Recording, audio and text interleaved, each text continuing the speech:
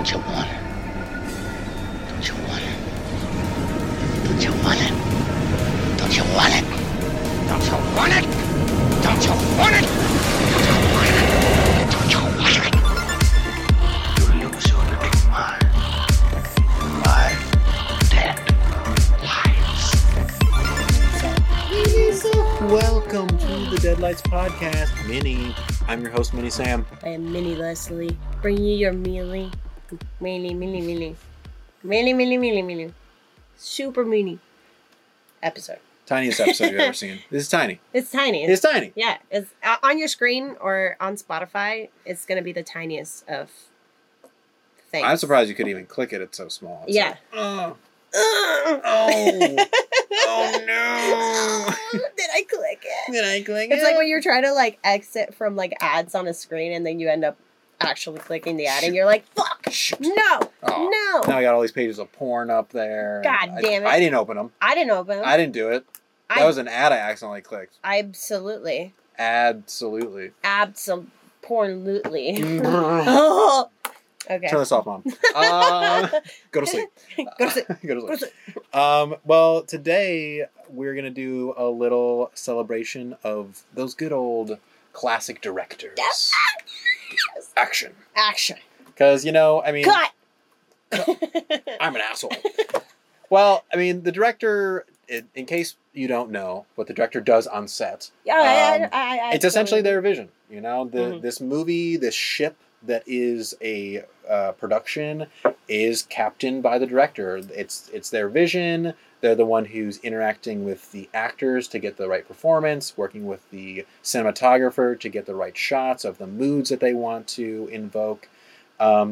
So at least creatively, it pretty much all goes back to the director, and all the creative decisions go through the director to get to their final vision. So that's why there's so much emphasis and importance held over the director's head. Yes. Very highly respected position on a movie set, for sure. Yeah. And so today we thought we would just highlight a couple directors that we really like and just talk about them a little bit. Oh, yeah. Let's talk about it. So how about you? What are some of the directors that you think of? The ones that I think of, it creates one person that is freaking weird, and I don't know. Now I feel like he's respected and looked at, just because his style is very niche. David Lynch.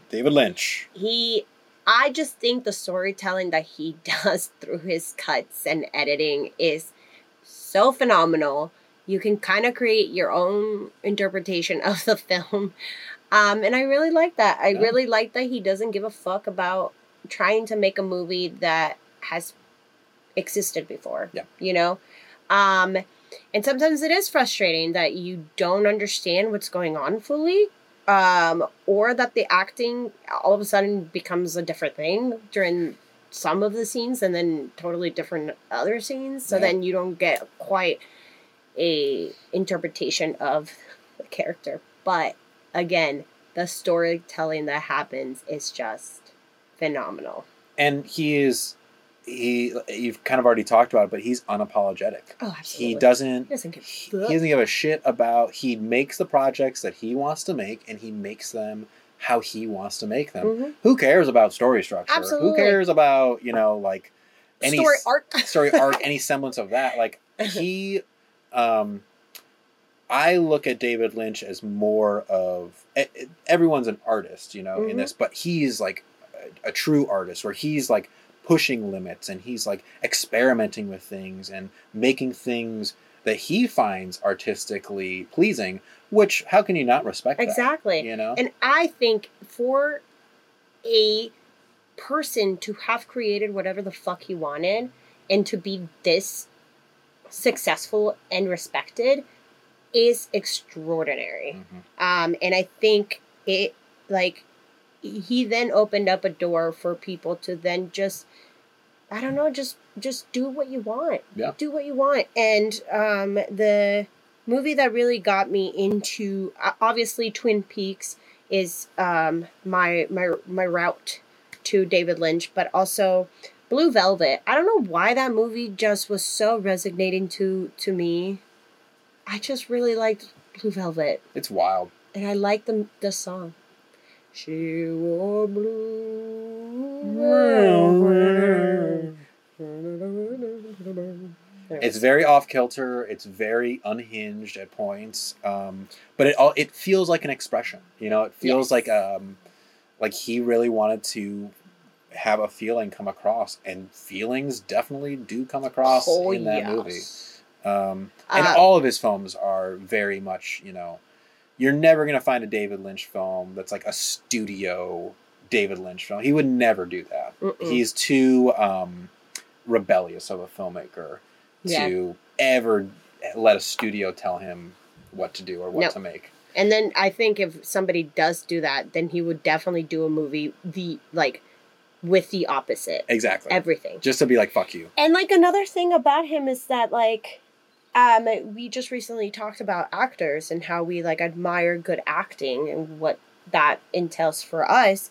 But he's not afraid to grab people that are not really great, you know, or known, and he just makes his shit, and I can tell that sometimes those actors are being told how to say things because he has a very specific way that he wants the characters to come up through. Because what's in Twin Peaks and Dune? What's the actor's name? Kyle MacLachlan. Yes, not great. Nope. Not great in these films, ish. But also, I think it was just the way that David wanted him to act, and he was like, "Okay, I can do that." So then he did, and they became really, really famous. Mulholland Drive.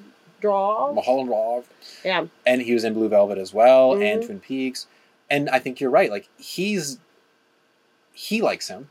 David Lynch likes him, obviously. Mm-hmm. So that's all that he's concerned about. What a fantastic to be somebody's muse.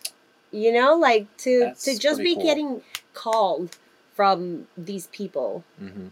And just have a job. Yeah. It's it's awesome. It's hey, sweet. It is. Well, and it also comes down to just we work together well. Mm-hmm. They probably work great together and can get along and just know what each other needs as far as creatively, Yeah. So why wouldn't we just make a bunch of movies together? Exactly. You see that a lot with certain directors. They bring actors back to work with them because especially if they have their own studio. Oh yeah. Mm-hmm. Adam Sandler. Definitely. Martin Scorsese, we see him. Quentin Tarantino, we see these guys work with the same actors over and over again because they trust them. And that's partly of what filmmaking is having a certain amount of trust for your actor, your director, your producer, your editor, everyone has to trust that everyone's going to do the job. So it's nice when you can trust when you can get that someone and not have to really dig it out. Yeah. Yeah. I guess my first director that I kind of wanted to mention is a newer director. Oh, wow. I wonder who you're going to say. I'm going to say Ari Aster, director of Hereditary and Midsommar, so far. And, I think that to have a director kind of hit the scene with 2 movies, and we already, or at least I feel like I already know exactly the type of movies I'm getting myself into when I'm going to an Ari Aster film. It's pretty impressive. He's already so set into his style, but also he's at the beginning of his career, so his style can evolve beyond this. Is very exciting to see. And he's a person who I always talk about intentional filmmaking, and knowing exactly what you're putting in there. He does that, between his camera movements and even the set design, and how he has his actors perform. He knows what he's trying to say. Oh yeah. And he knows exactly what he wants to get out of these shots and the feeling that he wants us to feel. And at least from the first 2 movies that he's made, he does it very well. Chef's kiss. My God, are they well done. well acted, well everything. It's just like, what I also love in movies is the watchability. He throws so much in there. Without it being in your face, that you can watch it so many times and be like, holy shit, I didn't even notice that thing sitting on the back table. That relates to this thing later. I just love grabbing those things and I'm like, yeah, I see you. Yeah, it's just like film discussion, popcorn everywhere. You can take a bit of everything and just... dissected. Yeah. Yes. It's like that scene it to us. In Willy Wonka when you walk into the candy room and you can take a bit of everything. Yeah. You can grab this flower and drink the contents inside and eat it too. Everything is digestible because everything feels intentional. Everything feels like he put it in there. He put that in the frame. That word was spoken for a reason. And it's awesome. It's really cool to see that person at the beginning of their career already have such a good handle on it. I'm excited for his... My God, where's it going to go? Oh, my God. Also, another one I want to definitely mention because, God damn it, he is also fantastic. Jordan Peele. My Lord. Yep. God damn. I mean, talk about, like, having social commentary. Oh. My God. Yeah. Can't wait for Nope. Yep. Because who knows? Who knows? Who knows? Who knows? I was afraid of Us in the sense that I didn't know how gory it was going to be. It didn't get there for me, which was like, I was like, okay, fine. Yeah. Great. Yeah. And I don't know. I don't know if he will. I don't know if he's going to step forward to that kind of genre. Well, I think at least I trust him as a filmmaker now to, if it needs to go there, if the story is benefiting from that, he'll do it. Absolutely. But in the films that he's made so far, the holding back of like gore and stuff like that has almost, it's been totally fine, because those movies don't need it. We're getting enough of this like eeriness and creepiness that he's building, and this social commentary that's being like woven into every single choice that he makes too so well, again, without it feeling so in your face and like nail on the head of like what he's trying to say, that it all just works so well together. And Get Out and Us, I feel like, can be such a long conversation of what is he really trying to say. Yeah. Because he doesn't lay it out there plainly. He feeds you these like nice little bits here and there through the whole film to make you have to think and make your own decisions. But what a great also, like, there's always, those tropes, those character tropes, and always the brown people are the ones that die first. Mm-hmm. And now for them to be the main characters and for them to be the heroes of their own story is so pleasing to watch. And it's sad that it's taken this long, but my gosh, is he doing a fantastic job. And also he's providing that platform while also commenting on the fact that it has taken so long for that, for this to come to be, Yeah. So he's flipping things on their head and like pointing them out in such a smart way. Yeah. Too. I need more women directors in horror. Yeah. Well, maybe. And he and Jordan Peele. Speaking of him, he gave I cannot remember the name of the director of Candyman, but black female director, highest grossing I think film for an opening weekend in history, directed by a black female. That was Candyman, and he was he wrote it and he was a producer on it. So he is not only pushing it as an art, but pushing filmmaking as social commentary. And we're having these discussions because he is a filmmaker and is making these movies, which is great. I mean, that's beyond art. That's making a change in society. Yeah. So it's very cool. Very, very awesome. Another person that I want to mention, I'll go back a little bit. I want to talk about Wes Craven a little bit. He writer, or actually I don't know if he wrote it, but he was the director of Nightmare on Elm Street. So he is one of the creators of Freddy Krueger and kind of that whole, almost like the kickoff of slasher movies. He's one of the forefathers, of horror.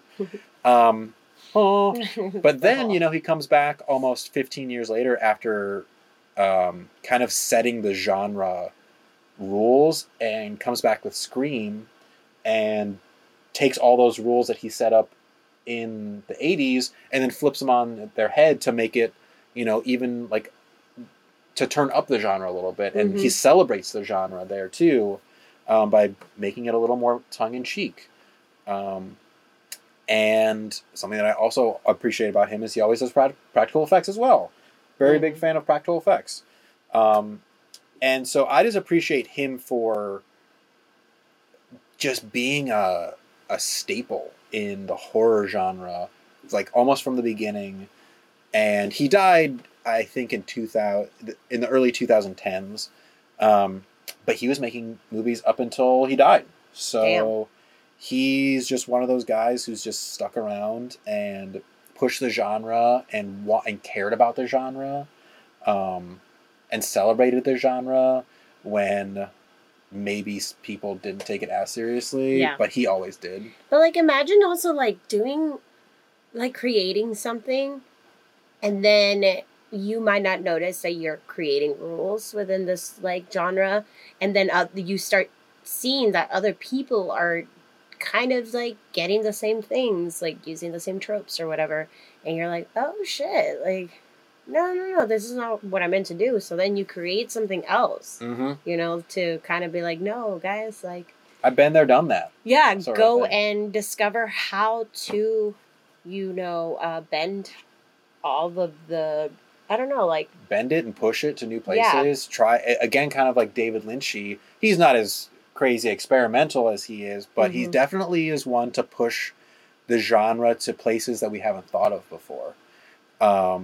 Which I always can appreciate that, because that's going to continue to evolve filmmaking in general. I just remembered I didn't mention on our favorite movies. Okay. I totally forgot about my ultimate favorite movie. Whoa, what? Which is Her. Her. Because I'm going to mention a director who I thought directed that movie, or I can see them directing it. Yorgos Lanthimos. Okay.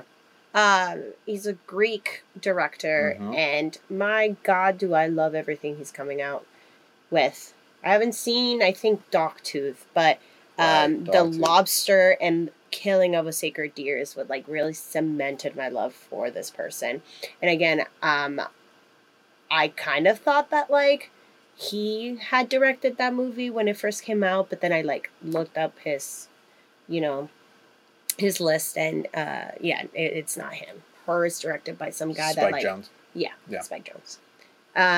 Also very cool director. Yeah, I'm like, cool, all right. Yeah. Awesome. But yeah, Yorgos, I really, really like his style. And he's another person that likes to keep with the same actor, which is what's his name?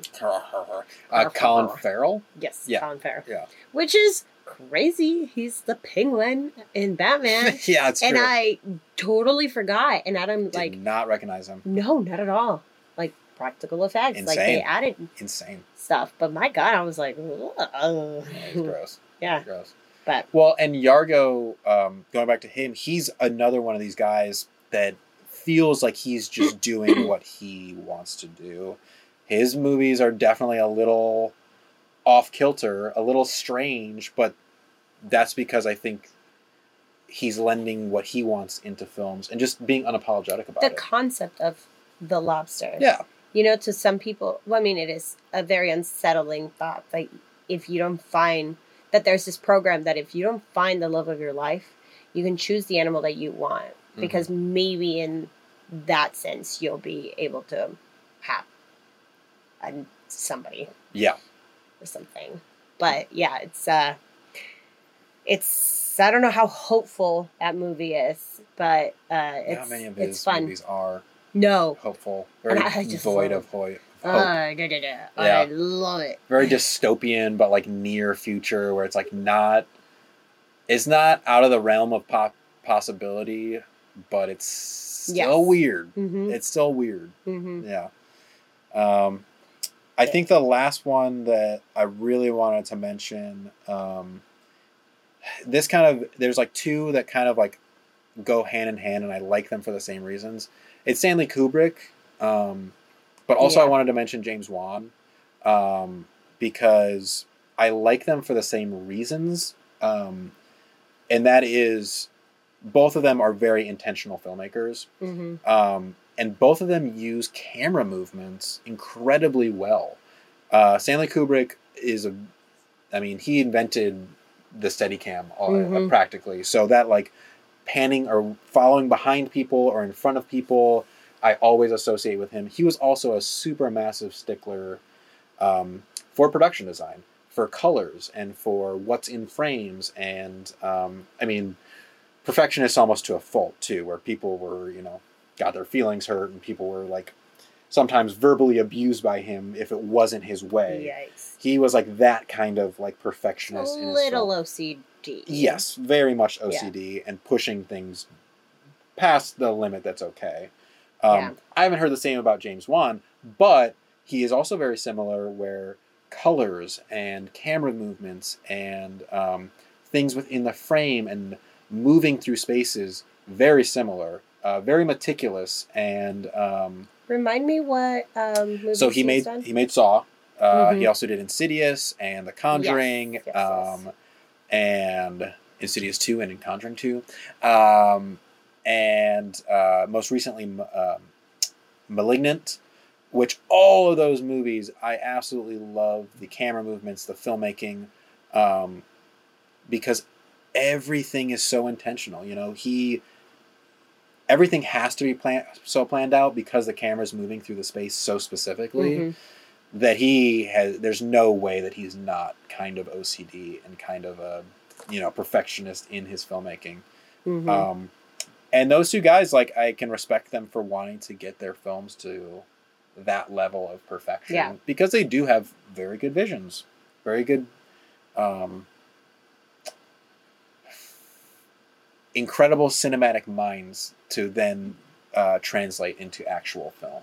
And how satisfying must it be to have maybe been working on this story, or just like envisioning this movie in your head for freaking years, and then for it to actually be produced and you have it physically, and you're like, damn. I mean, you won't be always like 100% satisfied with what you do, because you're like a creator, so you're like on creative mode all the time, especially for your little babies. But like, man, how gratifying it must feel. I hope so, because I can definitely see the other side too, where it's like, when you get to that level of like being meticulous and being a perfectionist, is anything good enough? Like, exactly. And I also think that some of the best directors are the ones who are never satisfied with like their work, because then they take that and then bring it with them to the next movie to make that even better and even better and even better. Sometimes, it seems like a somewhat maddening experience to be like, I'm not satisfied with this for this reason, I'm going to do it next time. And then next time something happens for you to be like, I'm going to do this next time. It's like never ending. And speaking of, I'm just going to mention one more director, Guillermo del Toro. Oh boy. I love him very much. And also just kind of, I love the fact that he's Mexican and he's very successful. And again, in talking about somebody who's very intentional in what he's doing. And I fell in love with him even more for Nightmare Valley. Yeah. I just really like that film. Yeah. I haven't stopped thinking about it since we watched it. He is a visionary. Last He's episode. an absolute visionary. And I think that the colors, Yep. the costumes, the acting that he hires, and the practical effects and sets. Oh my God, everything is just so pleasing to watch. It all lends back to the world that he's trying to build. Mm-hmm. Everything feels so, even if it is high fantasy sometimes, it feels like it fits so well within this world that he builds within the films. And then us as the audience can commit so hard to being in that world because everything feels so authentic in these films. Because he takes it seriously and he makes those decisions purposely. I'm glad that you mentioned him because he is just so freaking good and a visionary, and he's, especially within the horror genre, he's like, people always talk about Guillermo's monsters, and he's a monster creator. He's so good at making these monsters. He loves it. And I was like looking him up the other day. I mean, I wanted to get his email to get in contact with him. Del Toro at hotmail.com. The Bullman at... And he was born and raised and went to school in Guadalajara. And I was just like, oh, fucking, that's amazing. Yeah. Like, I was looking up the university that he went to, and then this festival that he has sponsored and donated money to, just to have been able to I don't know, I guess I didn't take any film classes, especially not makeup, so there's a genuineness there, I think, about him, and a genuineness in the fact of he seems like a genuine person, but also he seems like he genuinely absolutely loves the things that he's doing and loves every film that he makes, and you can feel that care that he has for the monsters that he's creating and the worlds that he's building, and again, he's unapologetic for it. He's making what he loves. Yeah. And I think it's hard not to appreciate that. It really is. It really is. Damn. Oh man, Guillermo. Wow. All these people, I really do like all the, and we had quite a different kind of gambit of movies. Yeah. Which is kind of cool.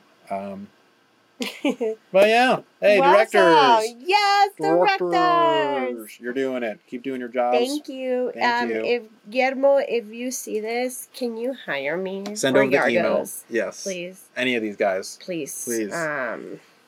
Anyways, thanks for joining us, y'all.